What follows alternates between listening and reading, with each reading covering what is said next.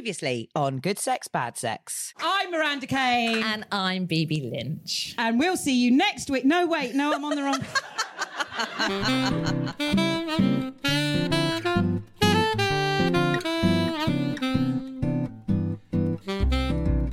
Hello and welcome to Good Sex, Bad Sex, a podcast from metro.co.uk. It's a bit like Pancake Day, but with a lot more tossing. My name is Bibi Lynch. And I'm Miranda Kane. Coming up, we're chatting to someone about a campaign that's hoping to keep all women safe. My name's Nikki Adams. I'm a spokeswoman for the English Collective of Prostitutes, and I'm here to talk about our new campaign for decriminalisation, Make All Women Safe.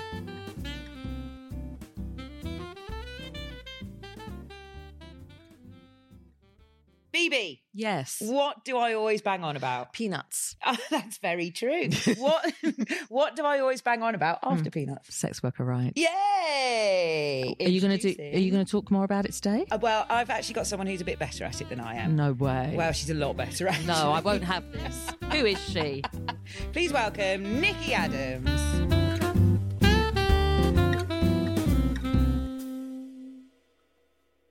The campaign's called Make All Women Safe, and it comprises of, it's got a film, which is about a minute and a something long, which is like an advert.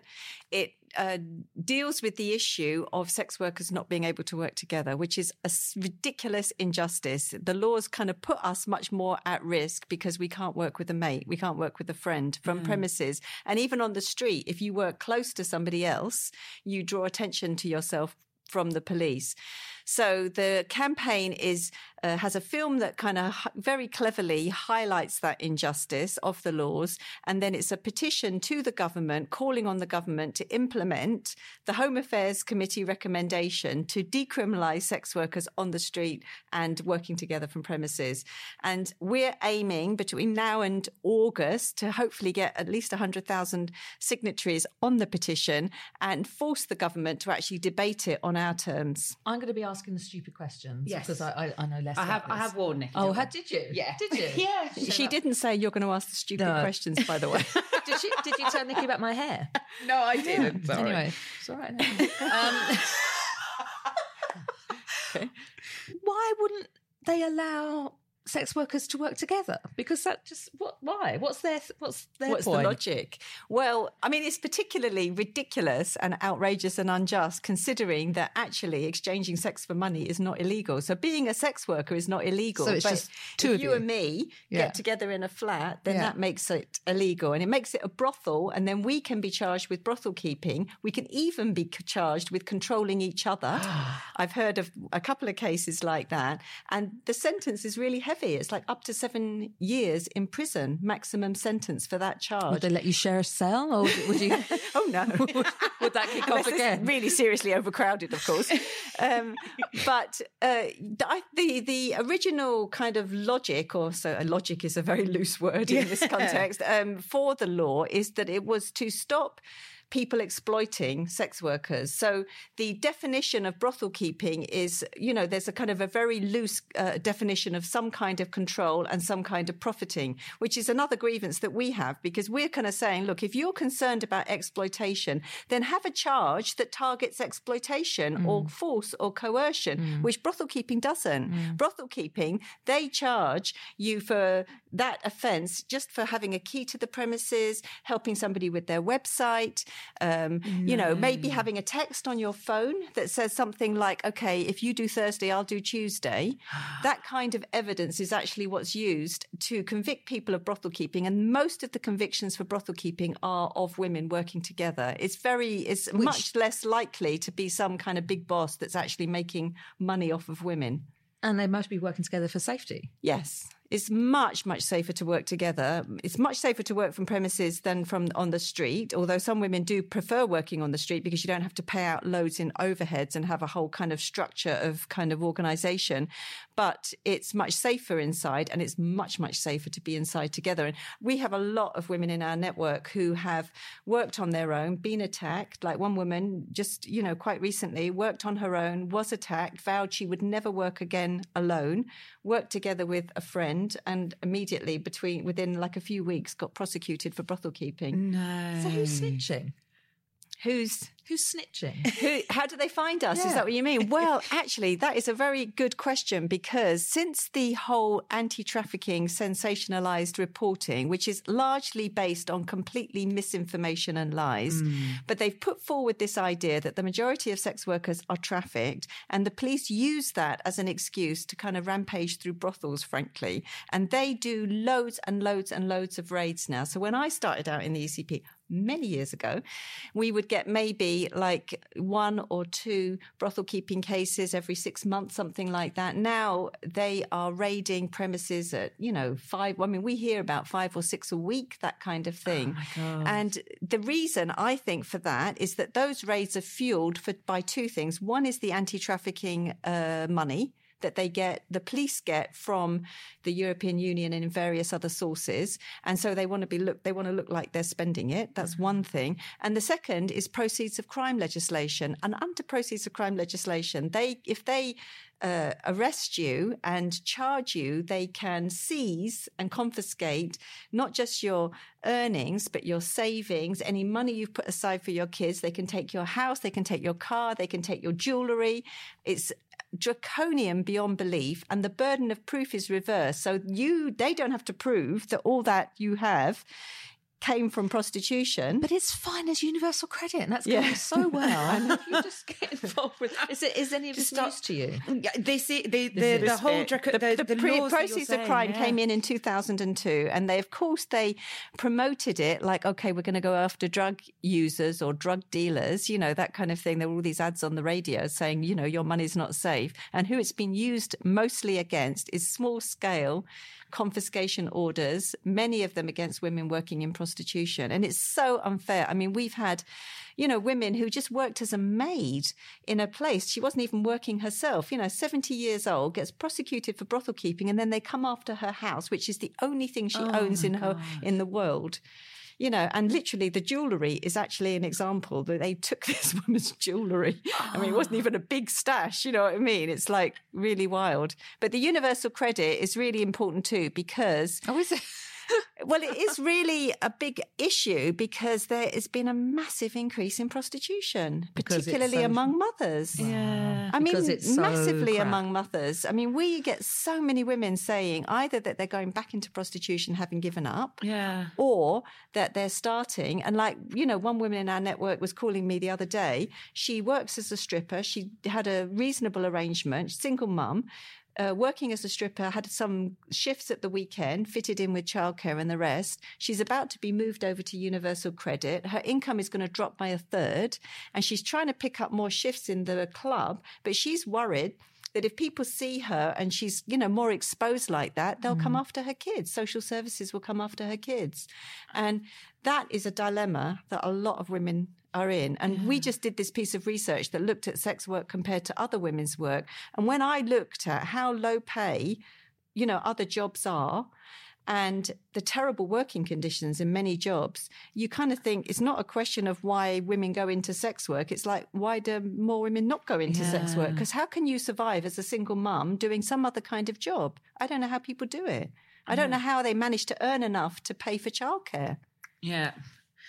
Why are people persecuting sex workers? Why? I'm intrigued. I'm like, why? Well, I think that one of the things, to be cynical, I think they don't like women to have money. Yeah. I really don't. I think that I know it sounds like harsh, but I think that when, so many of the policies and the laws are designed to keep us poor and then criminalize us for all the ways that we try to survive, you kind of left with thinking, well, they don't want us to have money. They don't, because they know that money means independence. They know that if we have money in our own hands, we can refuse all kinds of demands, including sexual demands on us. We can leave the guy if he's an asshole. We can leave him if he's violent. We can leave him if he's boring. And I think that there's a sense behind a lot of it that they don't want women to have money. And I think there's also a strong connection with those other low-paid jobs, because if they make sex work very, very hard, we no longer have the alternative to those kind of McStrike low-paid, zero-hour jobs. And there's definitely a connection there. Every time the McStrikers win something, you feel like, oh, well, less women are going to have to go into sex work. And every time we win something as sex workers, you feel like, oh, that's going to strengthen their hand to demand more in those kind of jobs. God, I find this absolutely fascinating. How political is it? So would, when Labour were in charge, did they have a different take? No, your face is saying something. Isn't that tragic? You would really hope. I mean, the face is saying, fuck them all. Well, John McDonnell, I have to say, give him his credit. Shadow Chancellor John McDonnell has been our good friend for many, many years and good supporter. He comes at it, absolutely right. This is a struggle of workers to improve their working conditions, and they deserve support as workers, like any other sector of workers. Very good on him, and he's very focused on the safety. That's great. But unfortunately, some of our main opposition to decriminalisation has come from Labour women MPs who call themselves feminists, who are pressing for the criminalisation of clients in the name of gender equality. And there's two massive problems with that. One is that they're cracking down on the sex industry without telling us what else we're supposed to be doing to survive. They have no suggestions or proposals as to how single mothers are going to make do who've been cut off universal credit. That's one thing. Or any women. Any women. And the other thing is that what they mean in practice is increasing police powers against a relatively vulnerable sector of women. We are criminalised, and we're in a very difficult position to be able to complain about violence and abuse and exploitation because most women don't want to be public. The stigma is so severe. And they're talking about giving the police even more powers. The police already, which police force do they think they're talking about? We're already facing bullying and racist threats and harassment by the police on the street and in premises.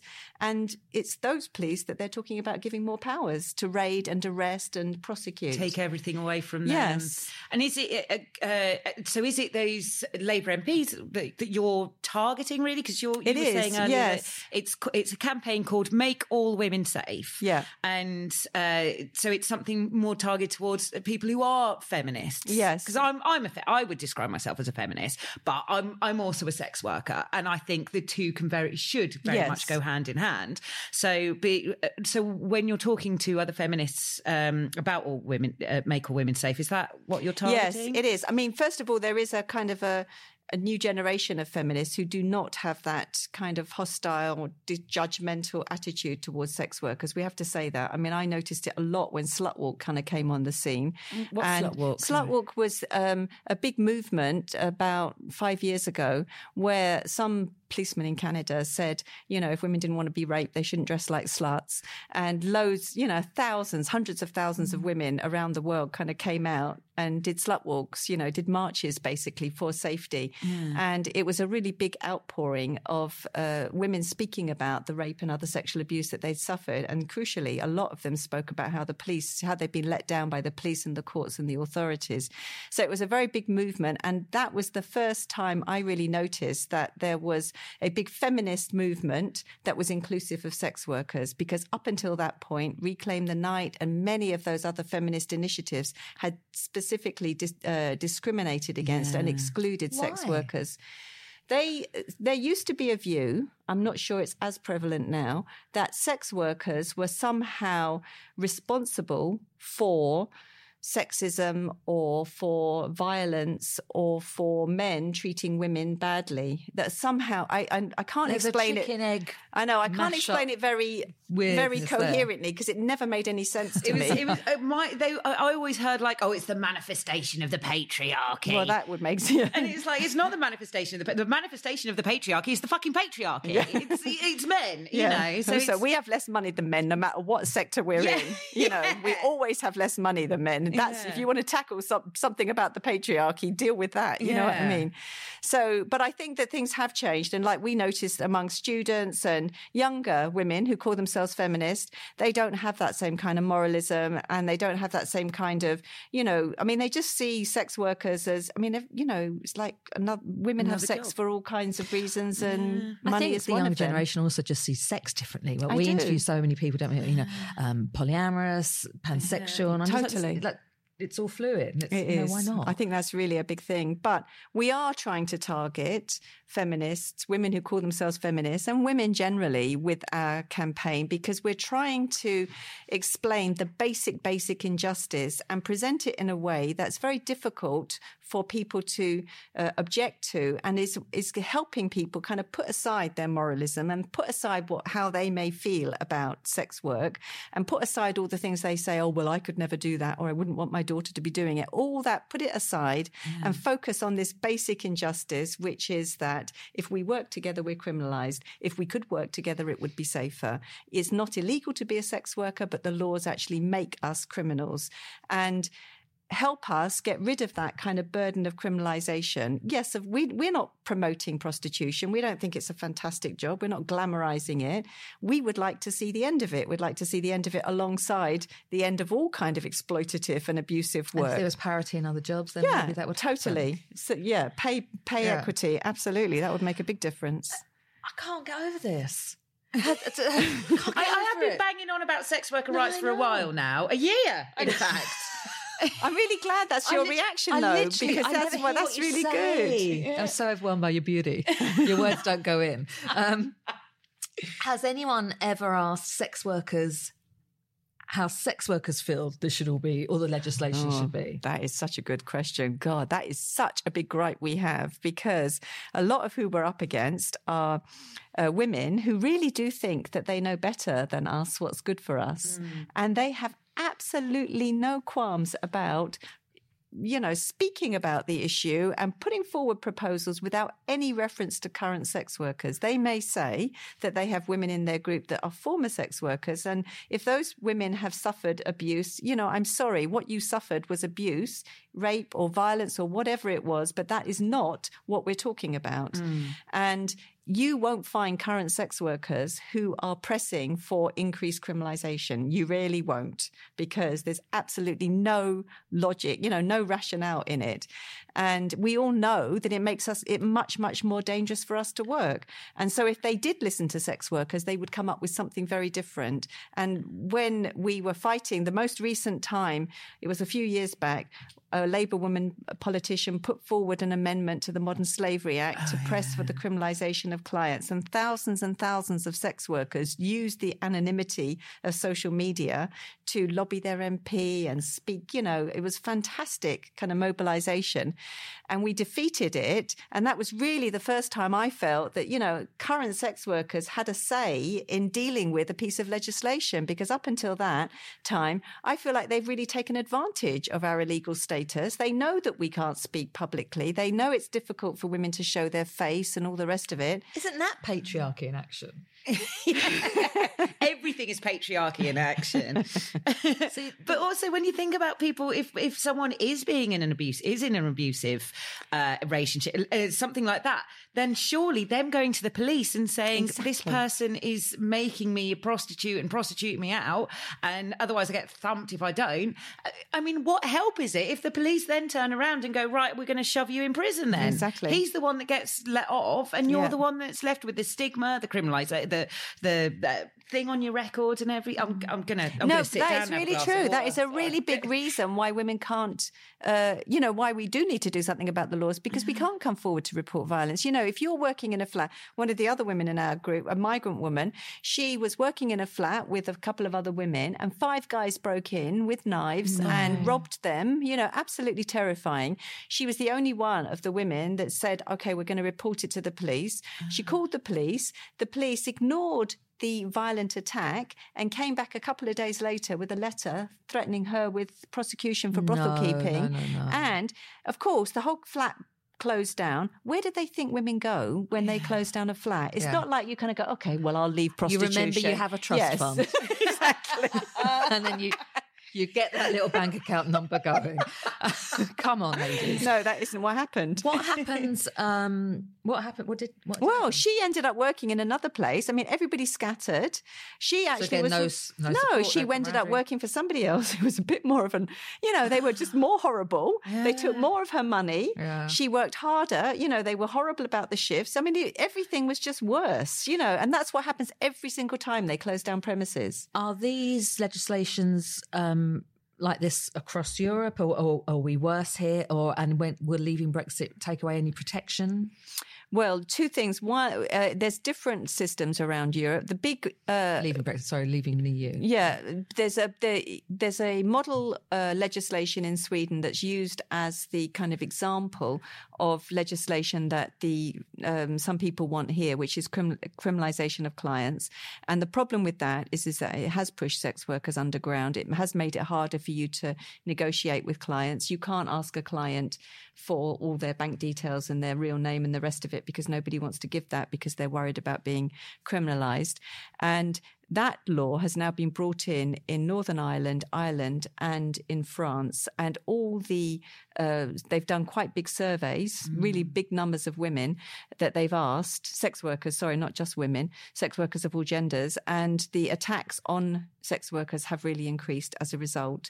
And so we're a bit surrounded in some ways. We're absolutely determined they're not going to get away with increasing the criminalization of sex work here. And we're using the evidence from those other countries to kind of make our case. On Brexit, the biggest problem is for migrant sex workers from the EU.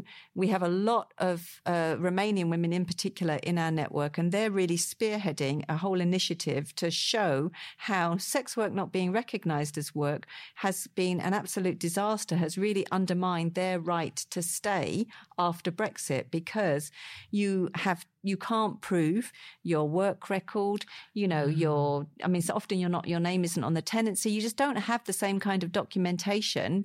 And the police have really been targeting EU migrants, telling them that sex work is not a legitimate form of activity, saying that they're breaching their treaty rights, which is the criteria that you need to show to stay in the country, and often illegally deporting them.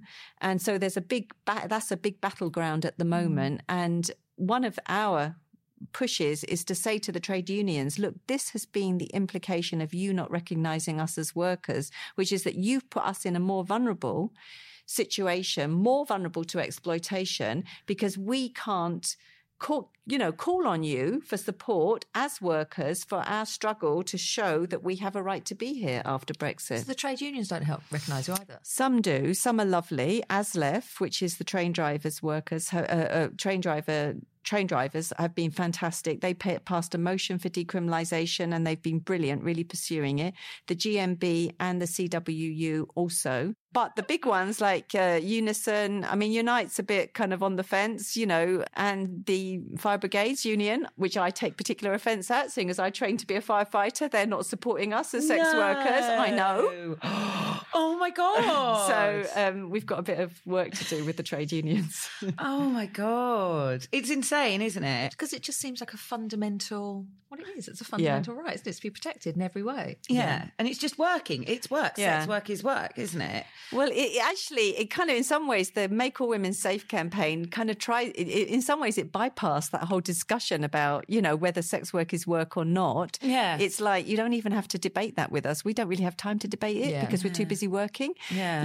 And what we're actually saying is that we're here now. This is how we're earning our living, and we'd like to be able to work together because it would be much safer. It's like it tries to, they spend so much time on these ideological debates about, whether it's moral or not and work or not and the rest of it, whether it's prostitution is inherently violent or exploitative. It's like, okay, let's just focus on the practicalities of the fact that we're prevented from working together. Yeah. And then when you are and you have those rights and, blah, blah, the other stuff can be tackled. Exactly. You might not even choose to be in it, So this is all, the International Sex Workers' Rights Day is March 3rd. That's right.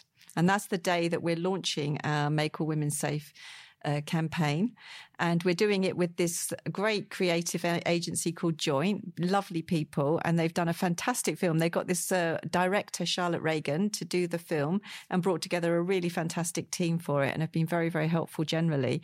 And they have an actress, Lindsay Marshall, who people may know, who stars in the film. So we're very excited about it, and we really hope it kind of, So what can people do with the Make All Women Safe? Okay, the biggest thing and the most important thing is to sign the petition. I know that petitions do not necessarily bring on revolutions, but in this instance, signing the petition has a lot of uses because the government commissioned research into the nature and extent of the sex industry, and that research is due to be published soon.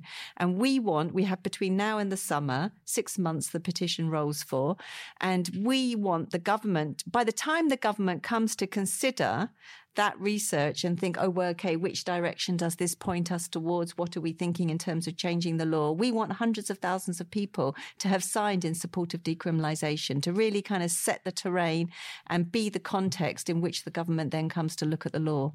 And one of the things that I love about your website, which, by the way, is makeallwomensafe.org, yes. which is where you can find links to the petition, is that you've got all those questions that people would ask, yes. which is, what is decriminalisation? What is the difference between decriminalisation and legalisation? Is sex work the same as sex trafficking? You've answered them all. So if anyone else does have any more questions or anything, then go to the website and start signing the petition. And I guess there's a hashtag as well. There is, hashtag #MakeAllWomenSafe. If everyone can tweet that on March the 3rd. Lovely. Yeah. How brilliant. Honestly, I need to lie down. I know. But on my own. I need a gin. Just on my own. Don't you try. Thank you very much, Nikki Thank you so Adams. much for having me. Fun. Thank you. Thank you.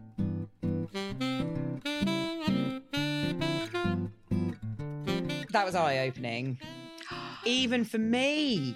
What did you learn about it? What was new to you? It was the thing about how the laws are being now used to take away women's property and that things like their savings and their houses, their jewellery, like and their jewellery, the ring their mother left them on her deathbed.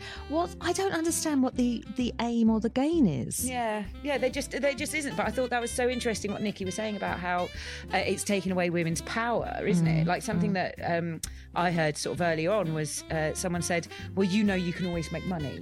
And it's like, well, yeah, that's true, actually. A woman knows that she can always make money and therefore she'll always have a bit more power. And I think maybe not now. Yeah. Do you think this will change? I hope so. Yeah. I think we've still got a long way to go, but hopefully it's things like this, things like grassroots campaigns like this are hopefully things that people will take. And Nikki was so passionate about it, and you do, and so logical about it. Yeah. It makes no sense. I wonder if there's going to be any political people there trying to defend, of course there won't be, but defending their stance on it, because I just think that would be quite the conversation. Yeah. Good luck to them. That's March 3rd, isn't it? I'm BB Lynch. And I'm Miranda Kane. Good Sex, Bad Sex was produced by Sam Bonham for metro.co.uk. And you can get in touch with us on Twitter for a start. That's at Good Sex, Bad Sex, XXX at the end, because Sam likes to think that he's fucking, I don't know. Is that still going on? It is. He looks like he tries to seem like he's from Fast and Furious, that's all. And also, if you've got any sexy question or query or anything you want to talk to us about, please do get in touch. info@sexpod.co.uk. And we will see you next week.